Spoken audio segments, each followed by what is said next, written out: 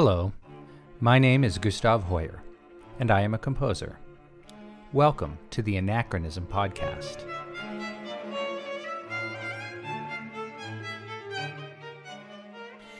In our last episode, I had the pleasure of speaking with Amanda Cook, and we talked about what it is in the classical tradition that keeps her interested and why she is a part of I Care If You Listen, an online journal.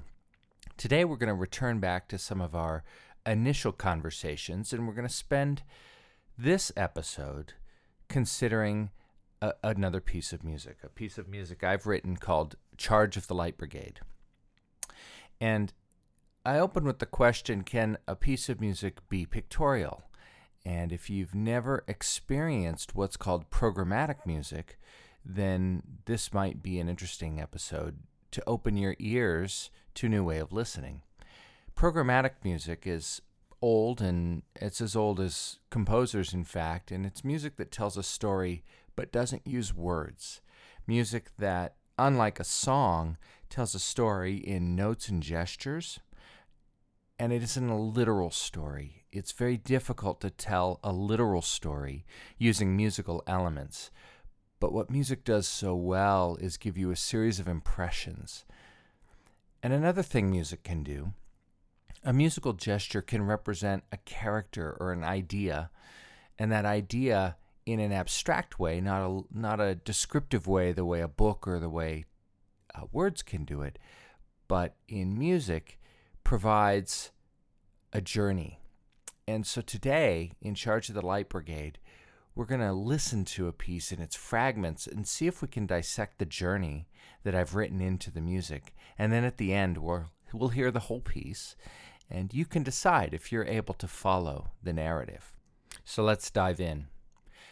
This piece, Charge of the Light Brigade, was inspired by a famous English-language poem by the poet Alfred Lord Tennyson called Charge of the Light Brigade. And as a poem, it memorializes the Battle of Sevastopol in the Crimean War.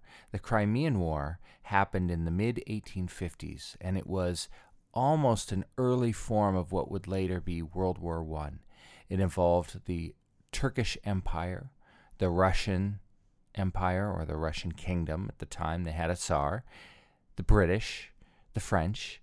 So it was an international mix, and Crimea is still a hotly contested corner of the world, connected as it is to the Ukraine and between where Russia sits. And this goes back more than a century.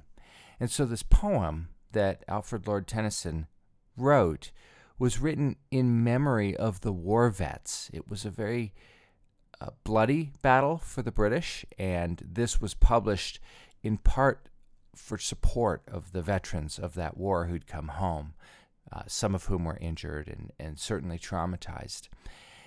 And the poem itself tells a journey of military heroism and bravery in the face of what is sometimes mystifying human decision-making, or even a mistake.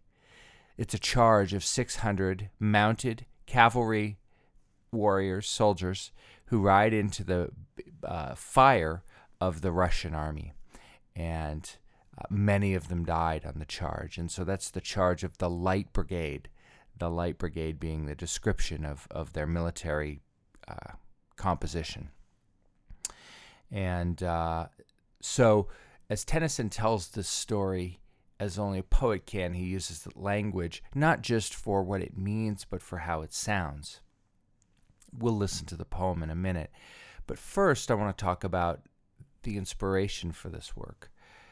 My son has entered the military and for a long time had a military aspiration. He's also a great lover of classic literature, especially of the 19th century. He's interested in the history of that time and how the currents of nationalism in European history led to the events of the 20th century, the seeds of which were sown in the 19th century. And so he asked me to write a piece of music that would correspond to this poem. His initial thought would be that it would be a narrated work, meaning someone would read the poem while the music plays. I opted not to do that. I opted to create a piece of music that is simply musical, without the poetic overlay. And the reason I did that is this is an opportunity for me to pay homage to one of my compositional heroes and an inspiration for all of my music, Peter Tchaikovsky, the Russian composer. His famous work, the 1812 Overture, which, by the way, he wasn't a huge fan of, but his 1812 Overture is perhaps his best-known work, at least in the United States. And the 1812 Overture tells the story of the defeat of Napoleon and the French army in their invasion of Russia in 1812. He wrote his work as a memorial to that victory. And in the piece, you can hear the two armies battling. There's some very famous cannon fire that's well known and bells of celebration that are pealing throughout Russia. But you also hear the music of Tsarist Russia, God Save the Tsar, which was their national hymn. And you hear La Marseillaise, which is the French anthem. And you hear them conflicting. So first, let's hear the French anthem, La Marseillaise.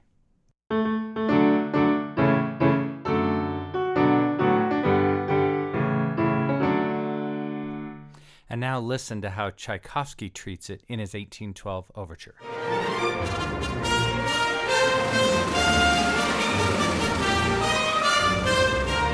And now, a snippet of God Save the Tsar.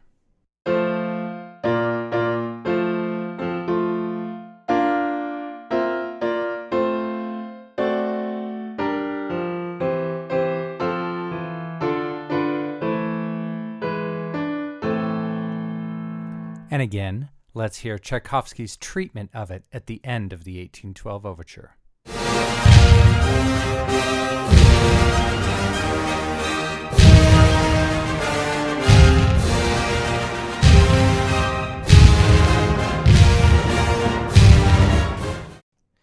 And if you're familiar with Tchaikovsky's work, you'll also recognize that music not only from the 1812 Overture, but also from March Slav.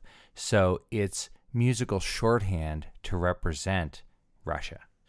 So the idea that you use a nation's anthem as a musical placeholder for the idea of that country, it's not new with Tchaikovsky. He does it masterfully in the 1812 Overture.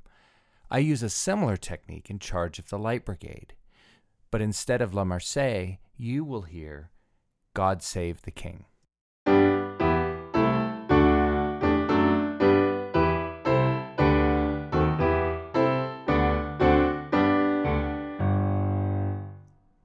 And for my American listeners, you may think, that's my country, 'tis a thee.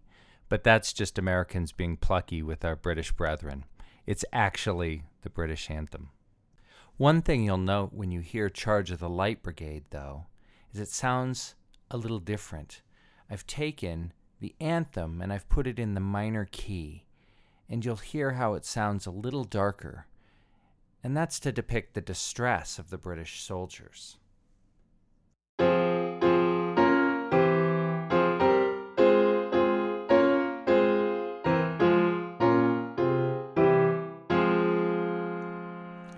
And now hear it in Charge of the Light Brigade. It's in the low brass, and the rhythm's a little different, but you'll still hear it.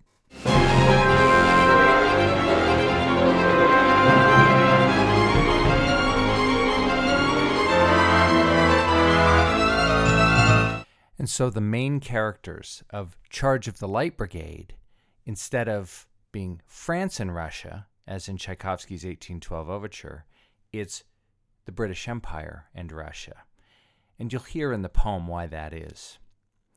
So as these two great nations clash in the battlefield, that clash is depicted using another technique from Tchaikovsky. In his Romeo and Juliet Overture, there's a scene where Romeo and Tybalt are sword fighting, and you hear the metal on the metal of the sword fight. Here's that snippet.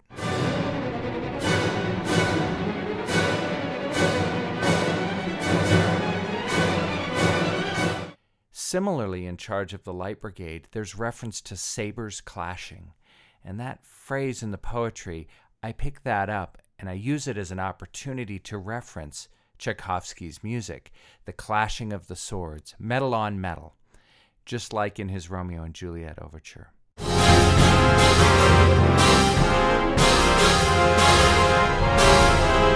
And finally, a bit about the opening motive.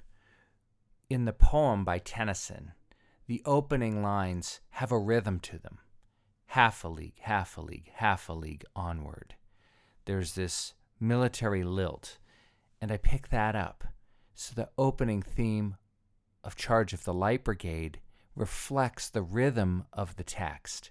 So even without being a song with the literal text, the memory of the text is woven into the way the music unfolds. And now, from the recording. Did you hear it? That music represents the charge, the hopeless charge of the soldiers. There's one more musical tag that I want to introduce you to, and it's the error of the military judgment that sent these soldiers to their death. And you hear it in a quirky passage for two flutes, and it comes back later when the Russian army is overwhelming the British soldiers.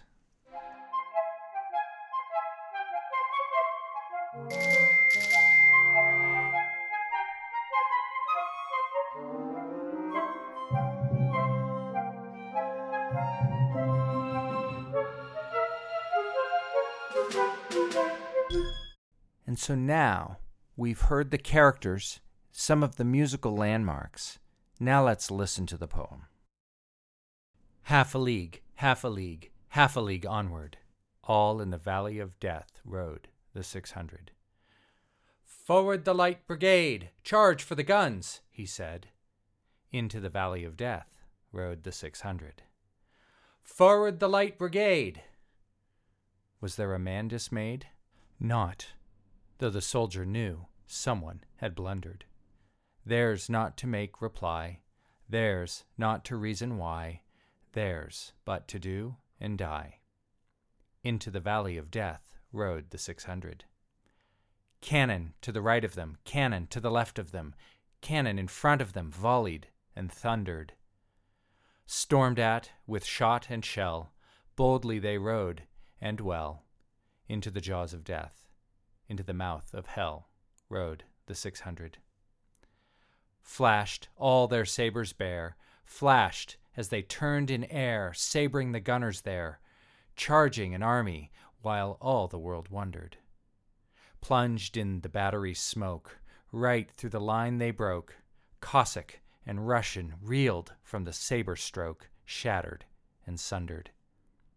Then they rode back, but not the 600. Cannon to the right of them, cannon to the left of them, cannon behind them, volleyed and thundered. Stormed at with shot and shell, while horse and hero fell. They that had fought so well came through the jaws of death, back from the mouth of hell, all that was left of them, left of 600. When can their glory fade? Oh, the wild charge they made, all the world wondered. Honor the charge they made, honor the Light Brigade, noble 600. There's a change right near the end when the poem goes from describing the events to telling the hearer, the reader, to remember them, to honor them. And this piece does the same. It has a moment after the climactic volley and the loss of life and defeat of the British Army, then a remembrance and a period that brings back that opening music that remembers their charge of half a league, half a league, half a league onward. But this time it's now rendered in a heroic ode to their sacrifice, just like this poem. So as you listen to the whole work, you'll hear each of the parts of the poem rendered in musical colors without words. You'll hear the frustration, the confusion, and the anxiety of the British as you hear God Save the King, layered on itself over and over again in irregular patterns. You hear the triumph of the Russian army as the Russian and the Cossack defeat them in their charge and send them back. And then you hear them leaving, and at the end of the battle, you hear the ringing echo of the cannon fire still bouncing off the walls of the Valley of Death, as it was described. And Sevastopol has a field. It's mostly an empty field, but there's some amazing photographs that show how much ordnance, how much cannon fire ended up in this one particular place that the soldiers came to call the Valley of Death, which Tennyson is referring to. And it's a place where many fell. And again, this is almost a preview of what World War I would become. There was massive loss of life, and guns and cannons and weapons had taken a big technological leap. And so this was truly a bloody precursor to what would be a very bloody 20th century. So with that, let's listen to the whole work now and see if you can follow the poetry of Tennyson told through the music of this piece. And a brief note about the recording. The recording was made with samples. It's a way computers can render the sound of an orchestra without a full orchestra of people. So it will sound a little bit mechanical in spots, but I will be recording this piece and releasing it with a live orchestra performance next year, so I'll be excited to share that with you when it's available. But for now, let's listen to this sampled orchestra deliver Charge of the Light Brigade.